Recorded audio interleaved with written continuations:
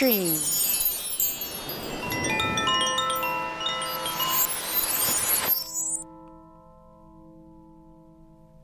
We are dreamed into existence. What we do with that dream is up to us. This is Stream. I am Jessica DeRuzza, and I share with you my stream of consciousness and host Sacred Conversations. Listen for free on your favorite podcast app and follow me on social media at Trust Psyche. The best way to show your support is by subscribing to my YouTube channel, Trust Psyche. Click the notifications bell to be updated about new monthly videos. One of the things I love most is teaching people all around the world to do what I do through online courses for all levels. Find me at trustpsyche.com, where you can begin studying astrology with me right now. Let us begin. How we dream is as important as what we dream, for the what of the dream knows itself through the how.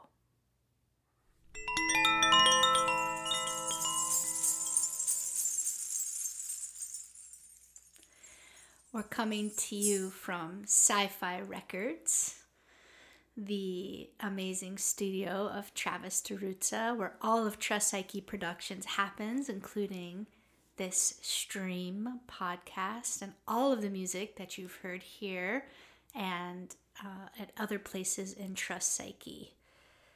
This is Stream 21, and today is July 26th, 2020.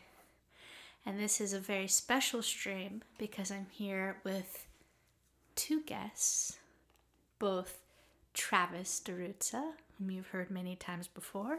Hello, Jessica. And we are also here with our daughter, who is inside of my belly right now. We are pregnant and we are ecstatic, over the moon, to be welcoming our daughter into the world this fall. So this is a really special time for us. And as we are creating new life, we feel that everything that we're creating during this time carries that quality of birth and of a new being coming into this world. So today we want to talk about the Great Conjunction. The Great Conjunction of Jupiter and Saturn, the Star of Bethlehem. And as you go out at night to look at the night sky, within the hour after sunset, as you look to the southeast, you can see Jupiter shining so bright, and then down there a little below to the left is Saturn. And of course Pluto is also there, which we can't see without a telescope. But this really special conjunction is actually something that Travis and I have been spending a lot of time with. We're going out almost every night for a walk or a swim here on our little island of Siesta Key in the Gulf of Mexico, and just spending time looking at these two. And you, Travis, were actually the one to inform me that it's called the Great Conjunction. Yeah, some speculate that the Star of Bethlehem, as you mentioned, was a conjunction of Jupiter and Saturn, so exact that they fused to the naked eye and created a bright light in the sky of unfamiliar proportion, because they were truly conjunct. Conjunct to the naked eye as if they were one stellar body. And that this perhaps was the star that the Magi followed to the manger. Take us to the manger, baby. Take us to the manger. And I think part of what I'm feeling into in the specialness of this conjunction is that it only happens every 20 years. Mm-hmm. And because Jupiter and Saturn are the two planets that we can see the farthest out with the unaided eye, for a long time, up until the 1700s, we thought that Saturn was the edge of our universe, of the cosmos. And so when Jupiter and Saturn would come together in their great conjunction every 20 years, it was like the farthest out reaches of the cosmos coming together. It was the edge of our world in the largest sense. It's one of the greatest cycles of time of the visible planets. It was naturally their greatest cycle. And I also think being able to see them every night is really special.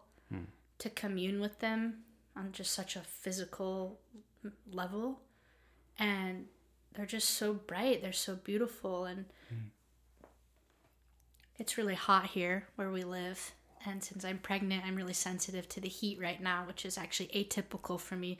Both Travis and I love heat. We love the tropical weather, hence why we live on an island and in the Gulf. And so we've been doing a lot of our exercise at nighttime. And we're fortunate enough to be able to go swimming where there aren't other people around, which has been really wonderful.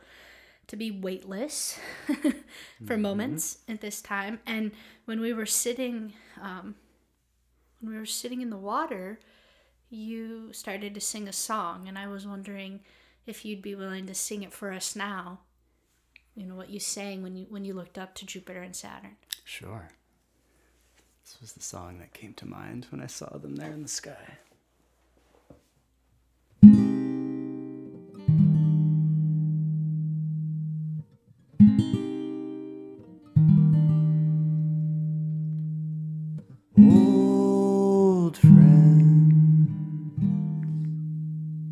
Old friends sat on their park bench like bookends. Newspapers blown through the grass falls on the round toes of the high shoes of the old friends.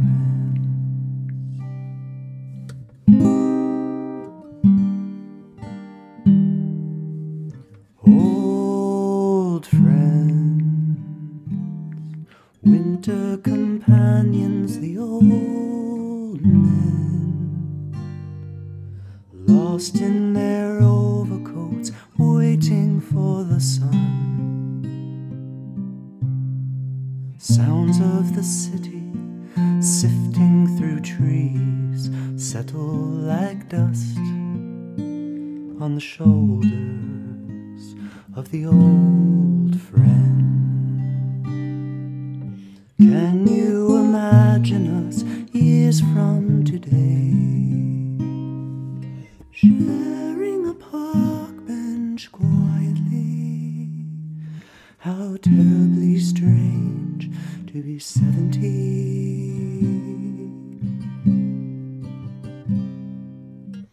Old friends, memory brushes the same years, silently sharing the same fears.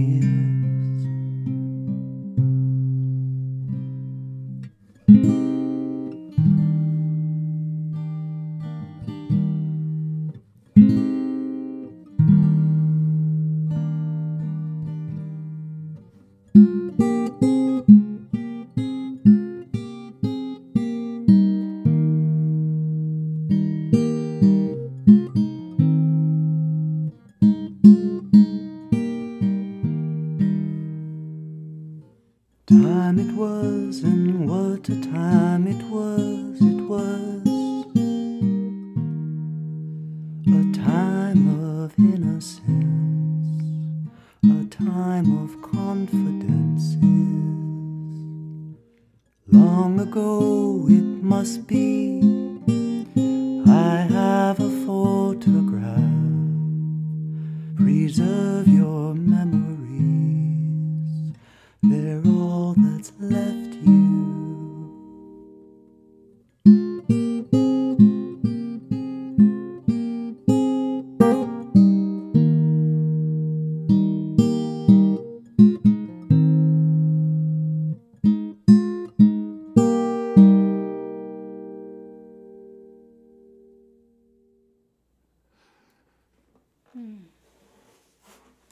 That really has a certain tone, a certain quality to it. I'm wondering if there's anything you want to say about it, or what made you think of it, or what it brings up for you.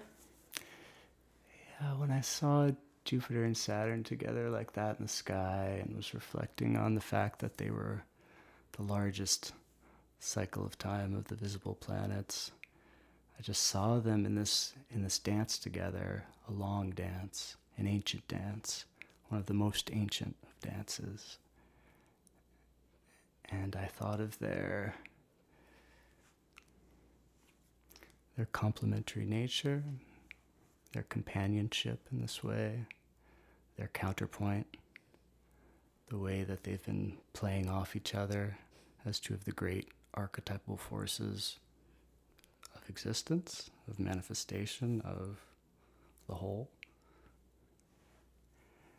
And they're both antagonism and secret love affair, and all the gradations in between. The secret alliance of tragedy and comedy.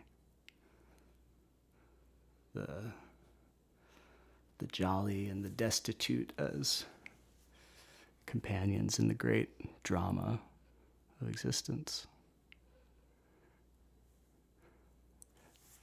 And so, I don't know, I thought of that song and these old men, these old archetypes sitting on the cosmic bench of existence saying, wow, what a life it's been. And the newspaper blows through the grass and falls over their toes. It's like the news of the world. The great politics and power of the world stage is like a crumpled up newspaper across the toes of these great archetypal forces, and them surveying the span of creation. Lost in their overcoats, waiting for the sun. It's another Jupiter-Saturn image. They're all the time, they've spanned existence. They're in their overcoats, old and cold, waiting for the sun, waiting for that life force that's behind it all, that is what animates that long existence that they've spanned together.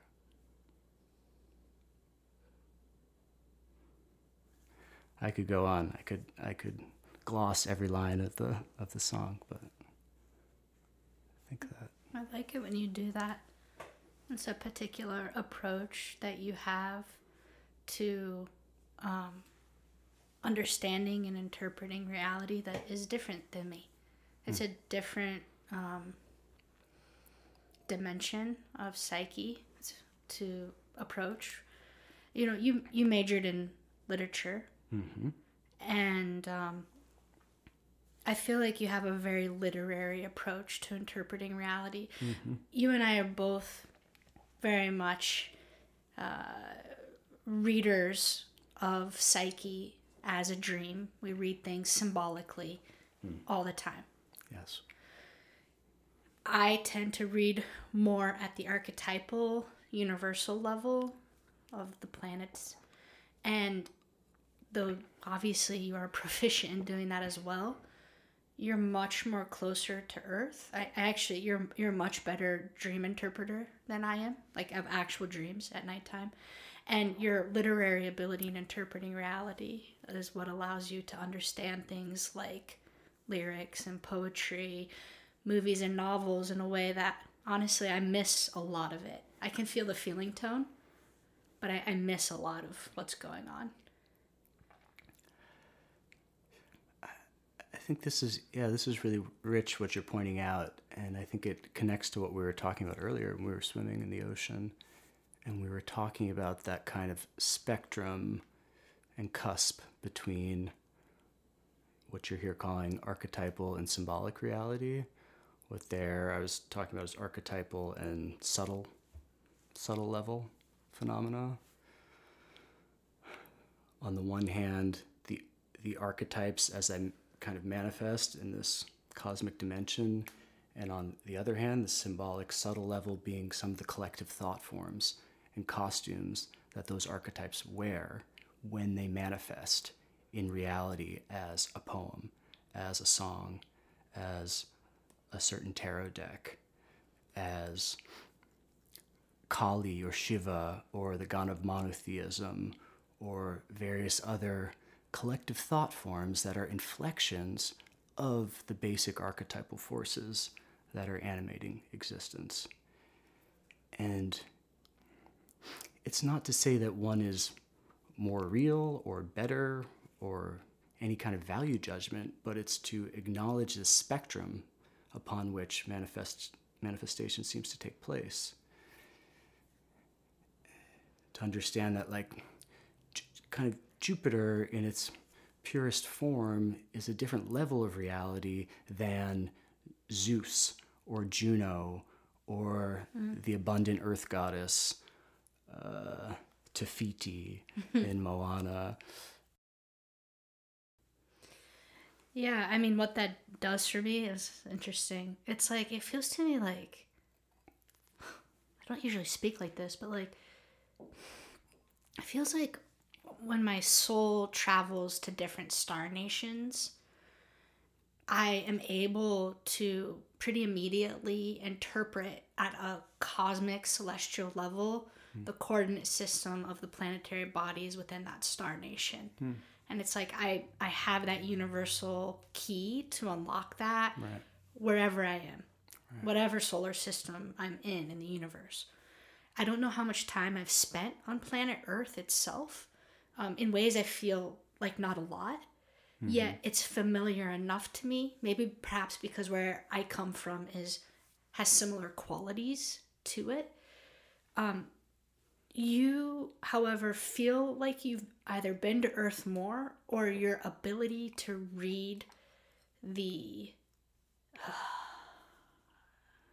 terrestrial texture of the planet that you're on comes to you much more naturally than it does to me. I mean, your grasp of history, your grasp of language, your grasp of mathematics, although mathematics perhaps it may be universal.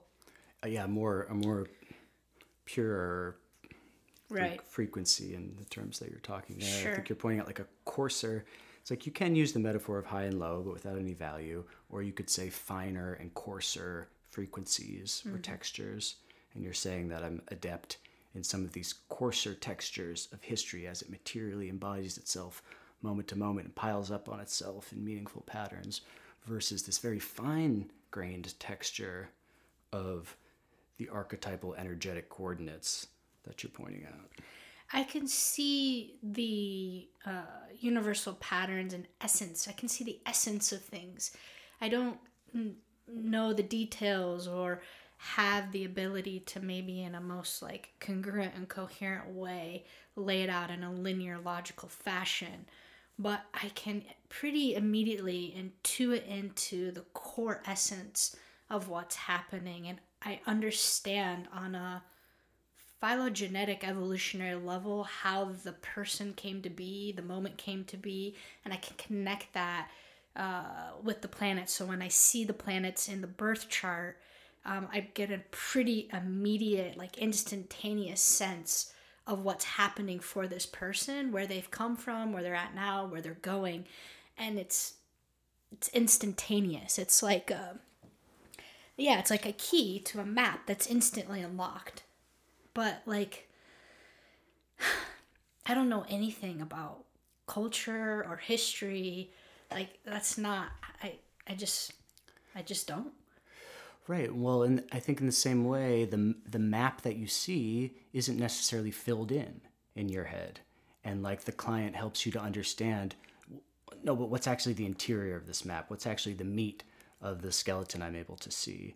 And you need to be in dialogue with your clients so that you can tune in to how this archetypal map that you're seeing is like dropping into the waveform at these, coarser frequencies, and how it's actually playing out, how the waveform's collapsing, how that the choices that the person is making, how that's unfolded. Because I feel like at the archetypal level, we so much see potentialities of manifestation, and then how the person actually chooses to show up as a free-willing existential being that moves in the arrow of time in this direction and not backwards, that intersects with the possibilities of archetypal reality. And so in that way too, they help to fill in the actual meat and the texture and the materiality of the deep map coordinates that you see.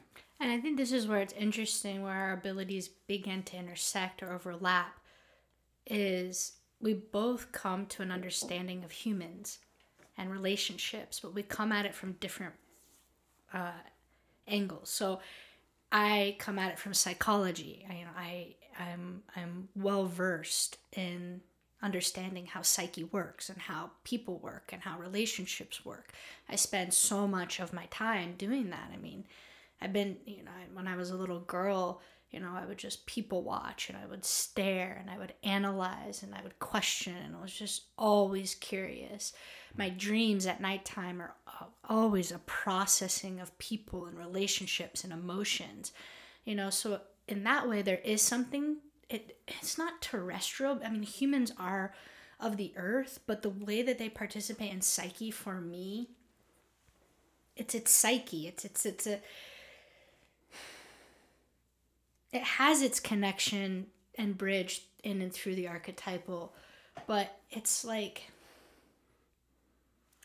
I don't know, I can read Homo sapiens. I think I can read whatever the entity is on whatever planet I'm on, because there's something universal about the form that consciousness takes in beings that are conscious, particularly in a self-reflective way that somehow looks like a human does.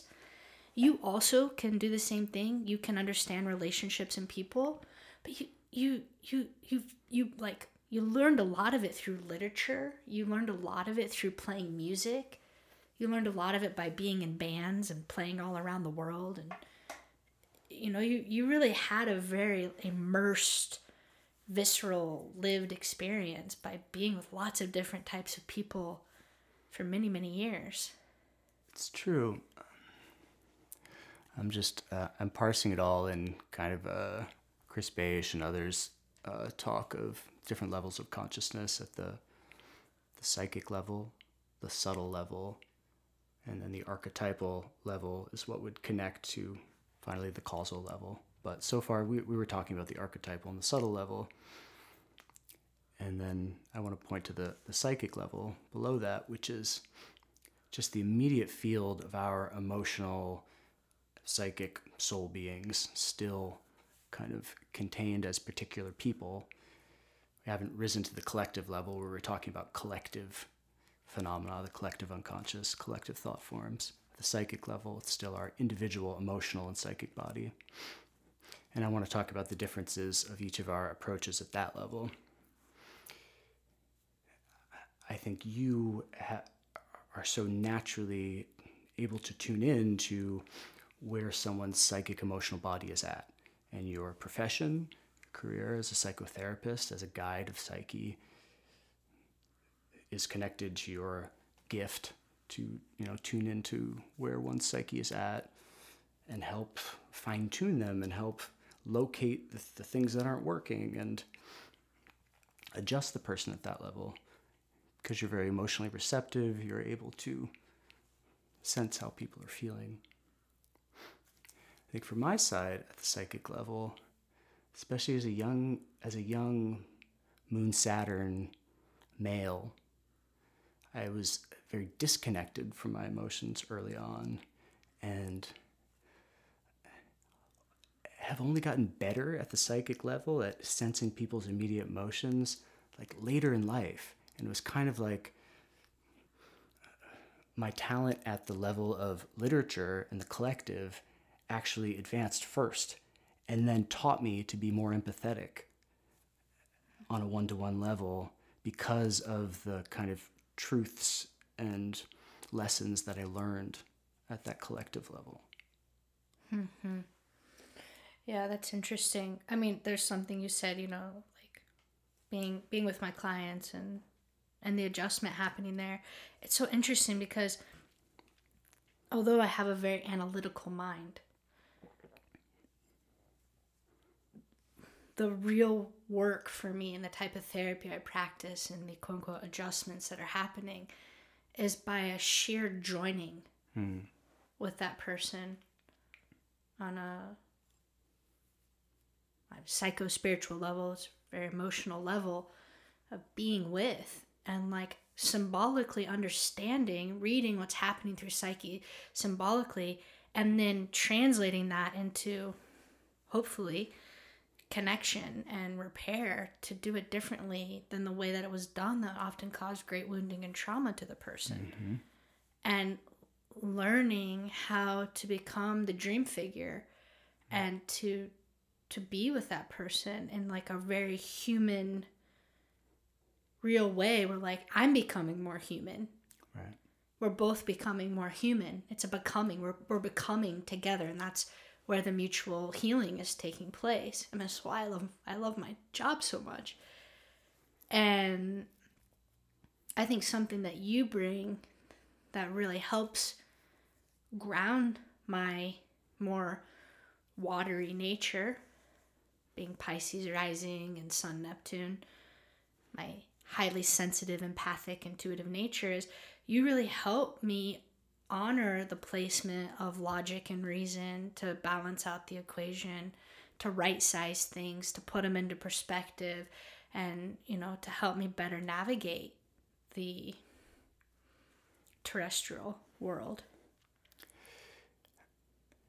There's definitely a place for logic and reason. It's important at one point, I think, in everyone's development to rail against logic and reason and to realize its limits and its foibles and its trespasses.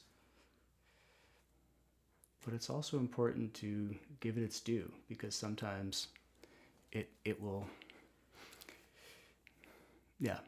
right size phenomena in ways that it's easy to get emotionally spun out, and it's your ally. It is the ally of your emotions, and it's your ally in processing the things that need to be processed to the degree that they need to be processed, and not more or less. Being judicious, bringing the Queen of Swords and the Queen of Cups together to decide those things together. It's like that's a high functioning psyche. Right now, Mercury in the sky is at 15 Cancer, and it's opposing the great conjunction of Jupiter and Saturn with Pluto. And you're born with Jupiter and Saturn conjunct 1982. So everyone born in 1981, 1982, you're born with Jupiter and Saturn in a conjunction, just like they are now.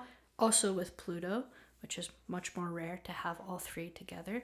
So Travis, you have that. And then I'm born with Jupiter square Saturn. Jupiter rising in Pisces, square Saturn at the midheaven in Sag. So this archetypal combination or cycle of time is inherent to us and of the times right now, and with Mercury there, such a good time to talk about it. But what I'm noticing is that it's almost impossible not to be talking about Jupiter and Saturn. I mean, even if you don't know astrology, it's like I feel like all the words that are coming out of our mouths relate to this combination. I feel like everything, all the movies we're watching, all the TV series, like everything that we're doing is saturated by this energy, which technically came into orb around Christmas of 2019, at the turn of the year into 2020, and is going to be with us until April of 2021. So we have about 8 more months of it. I mean, and it's currently in Capricorn, and it's going to move into Aquarius. I think for me and for all of us, it especially flashed when this eclipse came through, not far off of it. And fun side note, this eclipse came through. The eclipses come through on Metonic cycles the last 19 years. So with this eclipse being aligned with this Jupiter-Saturn conjunction, it's part of a Metonic cycle of eclipses that has aligned with it, the previous conjunction and also the conjunction under which I was born. So this 19-year eclipse cycle is right in its point that it's aligning with the 20-year Jupiter-Saturn cycle. You know, the Jupiter-Saturn is much more give-take. The Metonic cycle is exact to like 12 hours. 19 years later, the exact same day, like 12 hours earlier. Clockwork. But these ones have been in alignment for a little while. And I think especially since that eclipse came through recently here on the solstice, it was on the solstice to boot, lighting everything up. Just felt those themes coming through strongly. Like the lyric in the song that you sang, Waiting for the Sun. Waiting for the sun, yeah. Yeah, on the solstice and the eclipse. Exactly. And it just Waiting like for the sunset. supercharged it, as solstices and eclipses do. They supercharge things.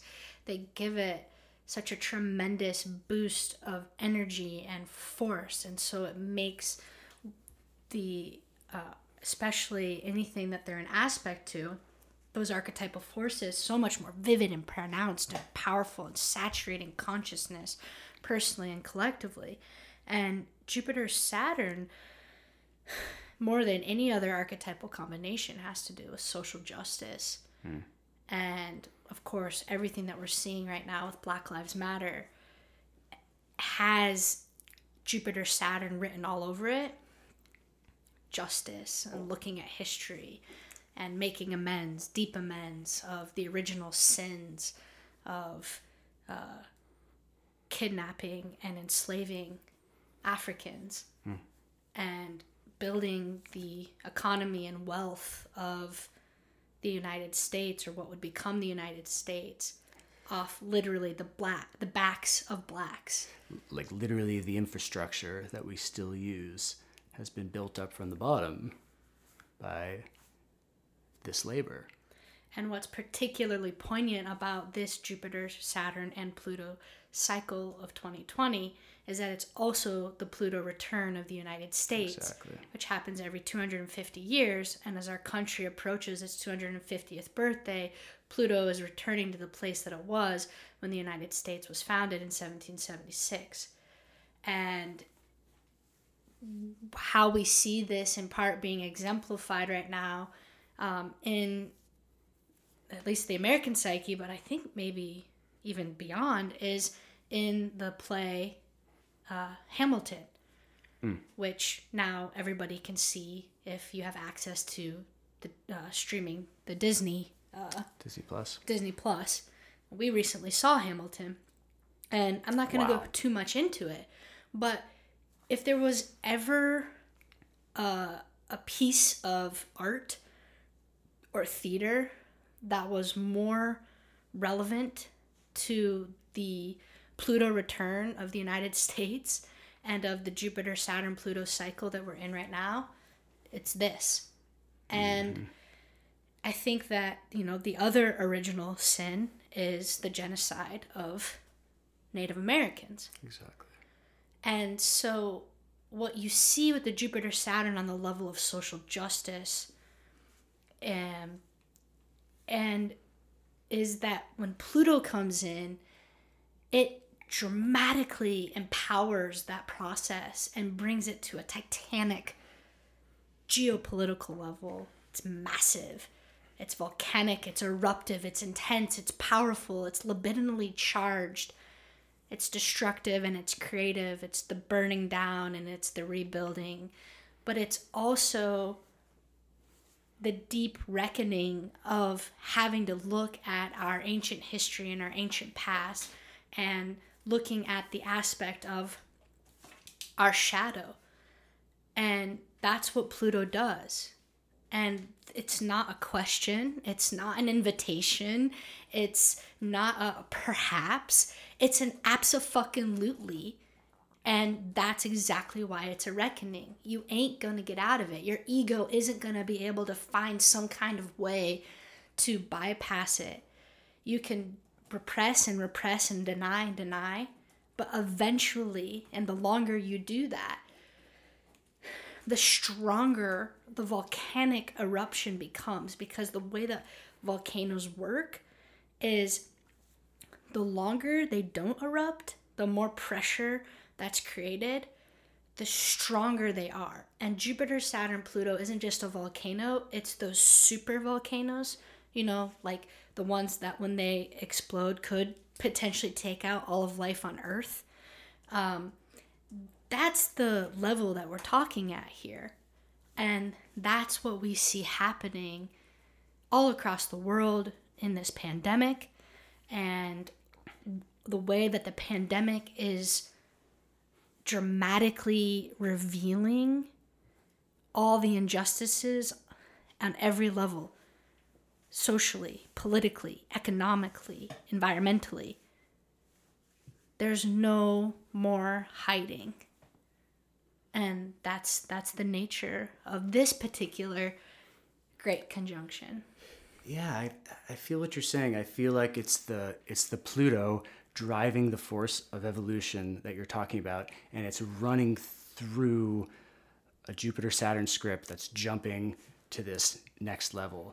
And I think in all these ways, we're being pushed to move from identifying as individuals to identifying a little bit more with the collective. And as you take that step to identifying with the collective, you can't help but encounter the ethical imperative of what it means to actually acknowledge what's happening to the others around you. Yeah, makes me think of the old Friends.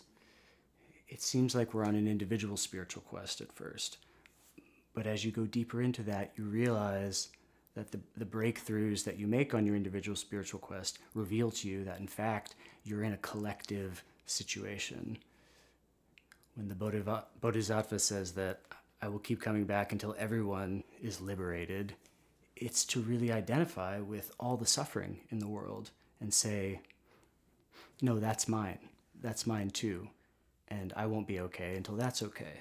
For me, it's really important to frame our spirituality in a way that is coherent and hooks right up with our social justice concerns and the ethical imperative that we're talking about here. And for me, the end of philosophy, spirituality, all the great religion pursuits of Jupiter will always be the law of Saturn that demands that you do good unto the other before you, that you treat the other as yourself, as another self, as the collective tissue that we live in. And so I think that's important on a way that I frame my spiritual approach. And I also think simultaneously the collective right now is waking up to something that is the very same theme, of Jupiter-Saturn being pushed up into the collective psyche and being asked to evolve it into the tissue of how we are with one another. And I think this is also the culmination of Uranus-Pluto square, that we're really integrating into our collective being a new chapter, waking up to civil rights, personal rights, gender rights. Yeah, that they truly, none of us are free until all of us are free. Exactly. And the more that people stubbornly hold on to denying that, the more painful this will be. And what I love seeing right now is that more people than ever from all walks of life, from all around the world, have had enough. And when you see someone get to that point, right, it's not just the Black community anymore that's had enough. Like, it's all the communities, right? It's not every single community, but so many different types of people have had enough. And that gives me so much hope and strength to keep going. And honestly, for the first time in my life, I don't feel so alone anymore in my rage and my anger and my sorrow for the injustices that I see and feel and experience,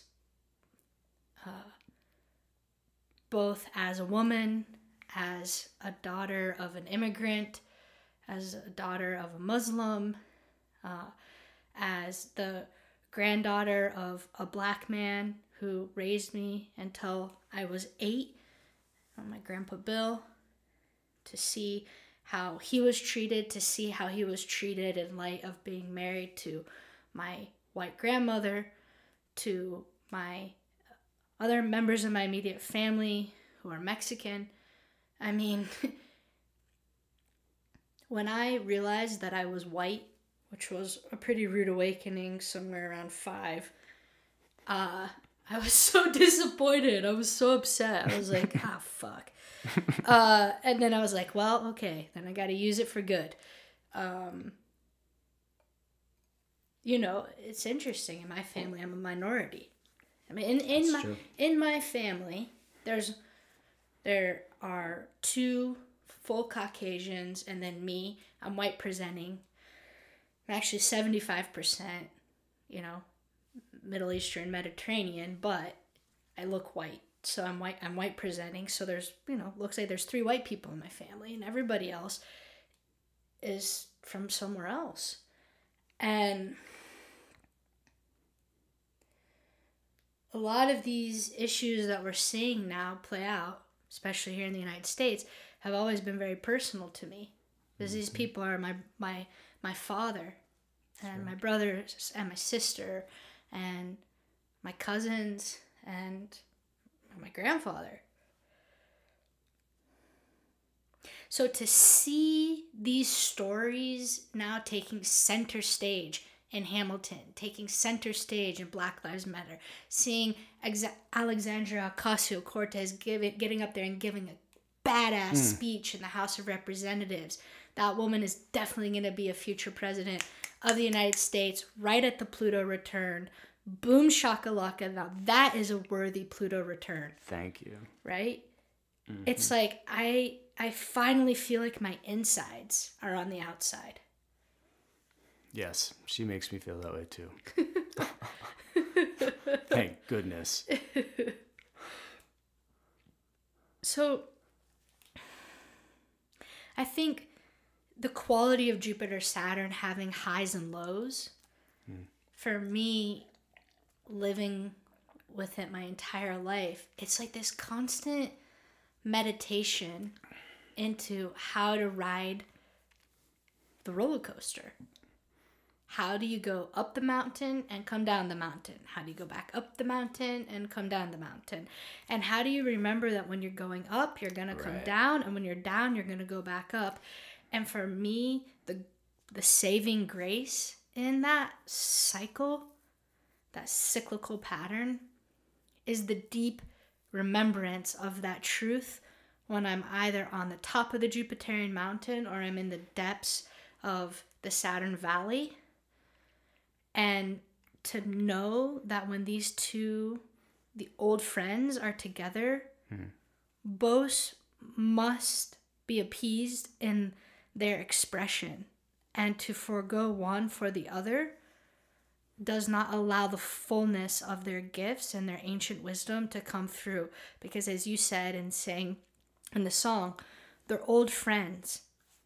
You can't separate them. It's not possible. There's a reason they travel together.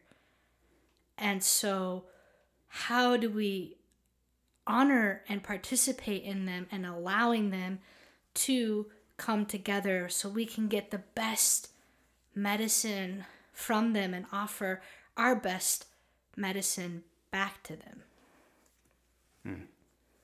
I try to remind myself, even in the valleys, in my sorrow, to try to find gratitude. And even in the peaks, to humble myself and to remember how low I've been. Can I do that? Can I make that my spiritual practice? And can that connect me to something that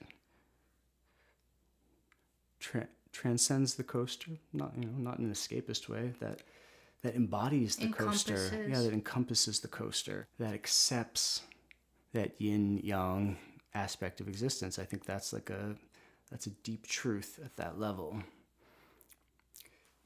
I guess the word poignant comes to me for Jupiter, Saturn. Like the really deep truth that within every blessing there has been suffering. And within every suffering there is a blessing. Like within every problem there is a gift. And within every gift there has been a problem. Like, it wouldn't be a gift if there wasn't something that, like, was difficult to get there. Right. It wouldn't feel like an act of grace if it wasn't bringing some type of resolution to something that has caused great heartache or pain or disconnection. All aspects of Saturn that we're also familiar with in being human, especially here on Earth right now. Right, like it wouldn't be a gift if it couldn't have not been. It has to feel like it might have not been the case for grace to feel, and yet, because of grace, I was saved. And it could have not been the case. I think it's particularly poignant to think about this great conjunction in light of the fact that our daughter's going to be born with it. Exactly. And of course, you two will share the great conjunction together, the Star of Bethlehem. And, I'll share the square aspect of it. But there's a really deep archetypal resonance. And of course, we see here the epigenetics of astrology in this repeating signature of Jupiter Saturn. But as I sit there and I look at the night sky and I realize that she's coming in through this energy, I think there's a way, as her mother, that I'm doing my best to vibrationally tune into what that means for her. Quality of being is she, to come in at this time, to come in with this aspect. And, I mean, speaking of old friends, it feels like the three of us are old friends. I do get that sense already. We've been traveling together for a long time. What a time it was. But that, our journey to conceive her was, it was very difficult in many ways. There was a lot of clearing and purifying of our nest and our lives that we had to do in order to make genuine room for her to come into our life in a good way. And I feel like even though Pluto has so much to do with purification and cleansing and the transformation that has taken place, which has clearly been there. It's been, Pluto's been opposing your moon and now it's squaring mine. But it really has had this Jupiter-Saturn quality to it of like, how can we be most fair and most just to this being that's coming in, that we are going to be spending the rest of our lives with and are already deeply karmically entangled with and will continue to weave our karmic stories together. I mean, there's your karma, there's my karma, there's her karma, and then there's the three of our karma together. Mm-hmm. And it's like, it's like we're making room for her karma. And Saturn relating to karma, and Jupiter, that philosophical understanding of what does it mean to be an ethical being, and what does it mean to be a moral being, and what does it mean to be just, and what does it mean to be fair. But also even just making space for her karma is Jupiter Saturn. Yeah. Growing and stretching to make room for her karma. Exactly. And it's just like, and I'm sure so many parents feel this way.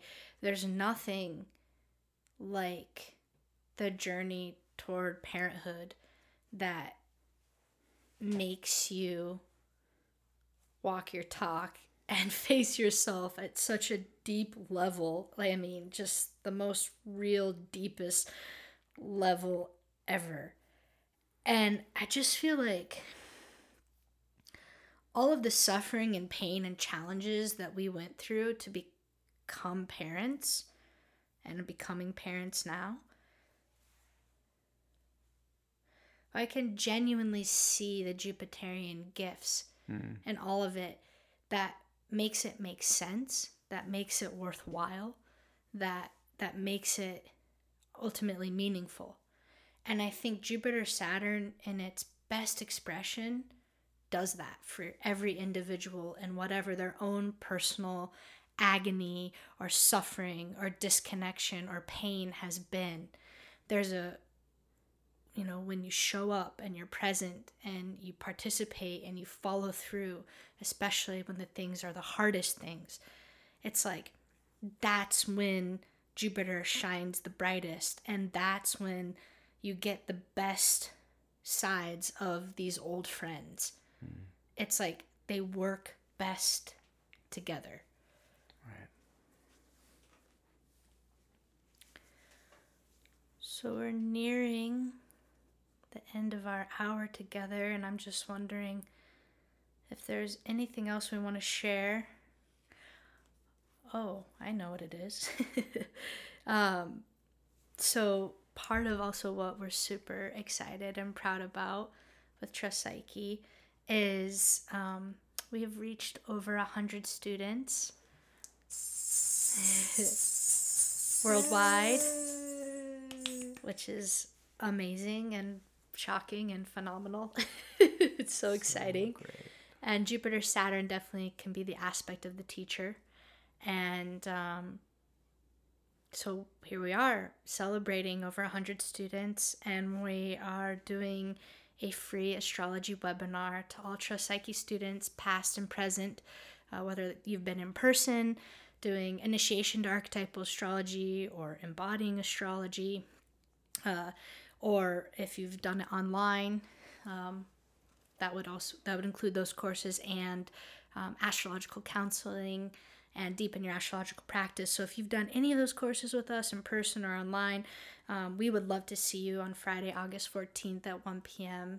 Eastern Time, 10 a.m. Pacific Time on Zoom. And you just register by going to trustpsyche.com/events or on the homepage, and you'll get the link, and we'll see you. And it'll be a live Q&A and an opportunity just for us to be together and to be with the other students and just to ask whatever astrology questions that you've been having from your studies or your practices. And this is for all levels. So whether you're brand new to astrology or you've been practicing for decades, we already have a great group of people who've RSVP'd, and I'm super excited for just getting to see you and spend our time together. I mean, nothing brings me greater joy than being with my students, and I love questions, and I just love being in dialogue. So we're really, really, really excited to be offering that. And we're also super excited about our upcoming online astrology courses that are coming out next year in 2021.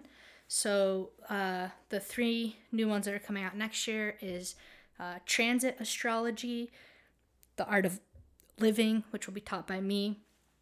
It's probably going to be about an 8-week course, and that's just going to be going fully into personal transits, the timing of them, the calculations of them, the technique of it, and then the spiritual practice with it, the interpretation of it, how you work with it, what it means, going really deep into that. I'm super excited. I think it's the next level. And of course, Initiation to Archetypal Astrology would be your foundation for that course. It'd also be great if you'd taken deep in your astrological practice, because then you would have full understanding of the planetary combinations and cycles of time in their meaning and interpretations, which will make you really well suited to be able to just super dive in and get so much out of the Transit Astrology course.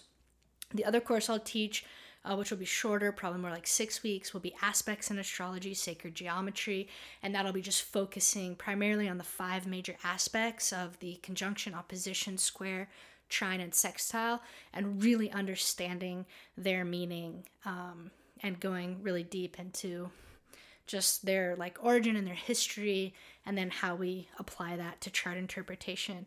And then the last class, which is gonna be awesome, is the Astronomy and Cultural History of Astrology.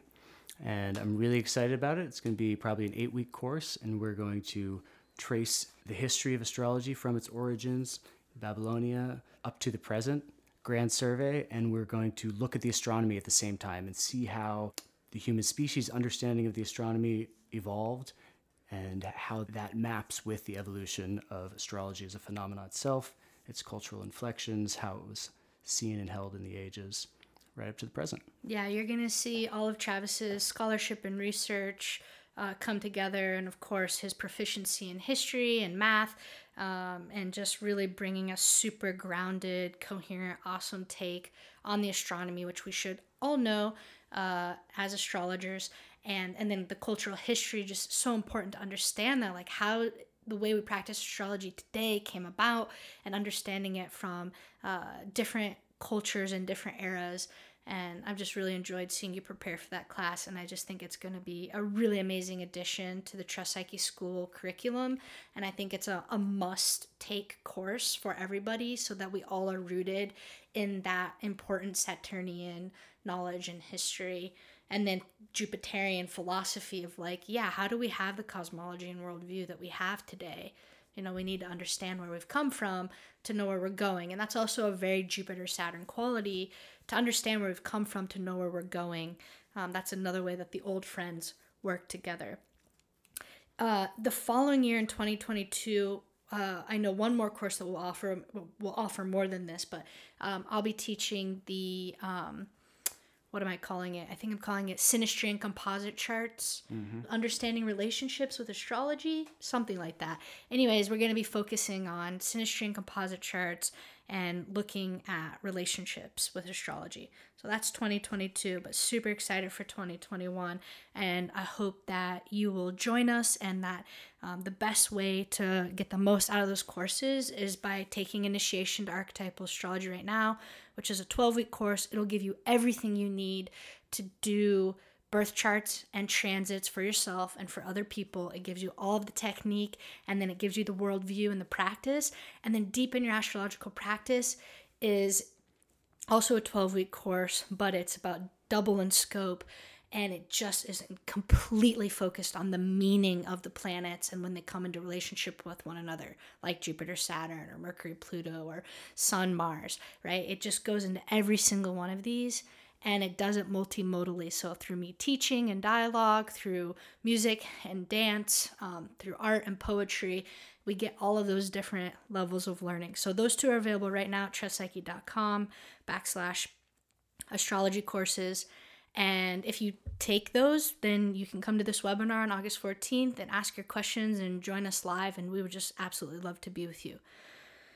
So, thank you so much for joining us on Stream 21 for the Great Conjunction, the Star of Bethlehem of Jupiter and Saturn. There's so much more to come.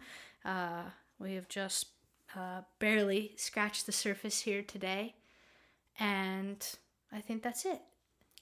What a long, great conjunction it's been. I'm Jessica DeRuzza, here with Travis DeRuzza, and our daughter.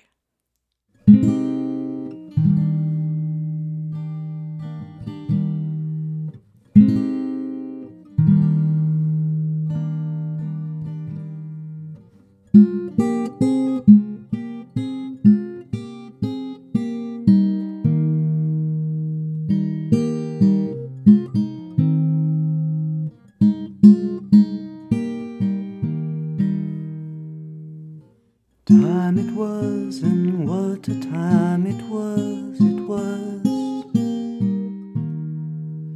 a time of innocence, a time of confidences. Long ago it must be,